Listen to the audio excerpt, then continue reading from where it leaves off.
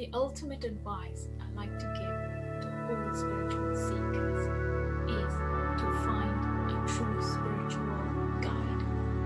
Finding the right guide is very important for spiritual aspirants. In this world full of information and full of people who are trying to help you, who's trying to coach you, it is good to find out if the person who you want to learn or be mentored by is actually living the life that they're actually talking about. Is the spirituality inside of them? Is they living the spiritual life every single day? Or are they just intellectualizing it? Have they just gained a lot of knowledge and not actually realized it and living it themselves? Because spirituality can be understood in so many different ways.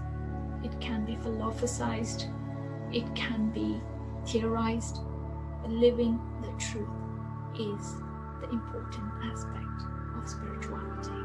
Spirituality should be in their blood, within them, living and breathing it, and not lecturing or just advising people. So this is important, so you don't lose direction. Because when you're a true seeker, you're so vulnerable. You're looking to gain any sort of knowledge, to improve yourself, to develop yourself. But you also need to be conscious of who you're asking help for. This is very important in knowing that you're not wasting too much time and giving away your true spiritual energy to somebody just so you're entertained by their talks. Someone who is capable of just explaining to you in a better way does not make somebody a better spiritual being. It's about living the life, about every single moment of being spiritual is the number one criteria.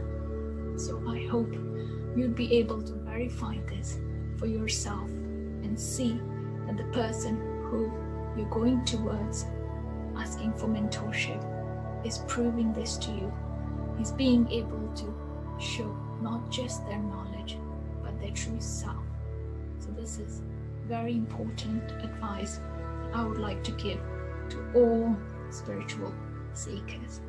I don't want you to be wasting your time and giving up your precious spiritual energy to somebody who won't be able to take you and develop you to the next level.